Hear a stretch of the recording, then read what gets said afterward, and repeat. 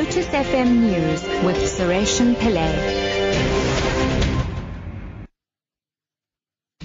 6 o'clock, good morning. An OR Tambo municipal official and her sister will spend 2 nights in Mthatha police holding cells following their arrests for alleged fraud and money laundering.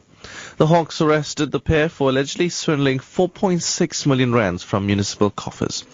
The 37-year-old accountant had also allegedly transferred 2 million rand to a company owned by her sister. Hawks spokesperson Hangwani Mulauti. So far, we have arrested 2 suspects in relation to the fraud, corruption, theft and money laundering that we are investigating regarding issues that were taking place at the OR Tambo municipality. There's a 3rd suspect that we are still pursuing. In fact, there are 4 suspects. The other one is in custody already. It is a matter that has been with us from 2012. We are talking about 9.8 million that we believe that was stolen from the government coffers. These suspects, they will be appearing in court soon. Police at George in the Southern Cape have taken several people for questioning following the torching of 5 Go George public service buses yesterday. Angry taxi operators have allegedly set alight the buses as part of their protest action against the implementation of the bus service. Taxi operators are unhappy with the new bus system, saying issues of compensation for taxi owners are still outstanding. Police spokesperson Malcolm Purji says they have also impounded a few taxis. Purji says the situation remains volatile.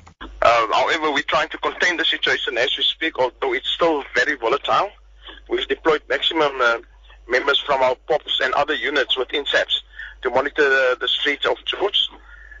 We're also working closely with the local authorities, law enforcement agency, as well as the traffic departments to try and contain the situation. DA leader Musi Maimana says the war of words on the Nkandla saga is far from over.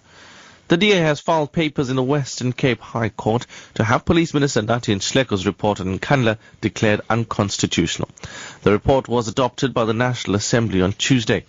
Maimana says it's necessary to approach the court after exhausting all parliamentary processes to compel Zuma to comply with remedial actions requested by the public protector. The ANC may feel yesterday that they managed to secure a victory for the president. We feel if they believe they've won some battle, the war is far from over.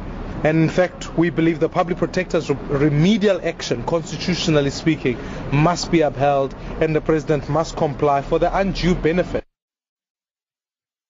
And finally, Germany says it expects to receive up to 800,000 refugees this year, twice as many as previous estimates. The Interior Ministry says the numbers are a challenge, but that Germany will cope with the situation. The BBC's Jenny Hill reports. A few months ago, the German government predicted 400,000 refugees would seek asylum in the country this year. Now that estimate has doubled as refugees pour into the country from places like Syria, Iraq and Afghanistan. Germany receives more asylum applications than any other European country. Today, its Interior Minister demanded other EU member states take more responsibility. Thomas de Maizière reiterated calls for a European quota system, which would allocate countries a certain number of asylum seekers based on their population and economic health.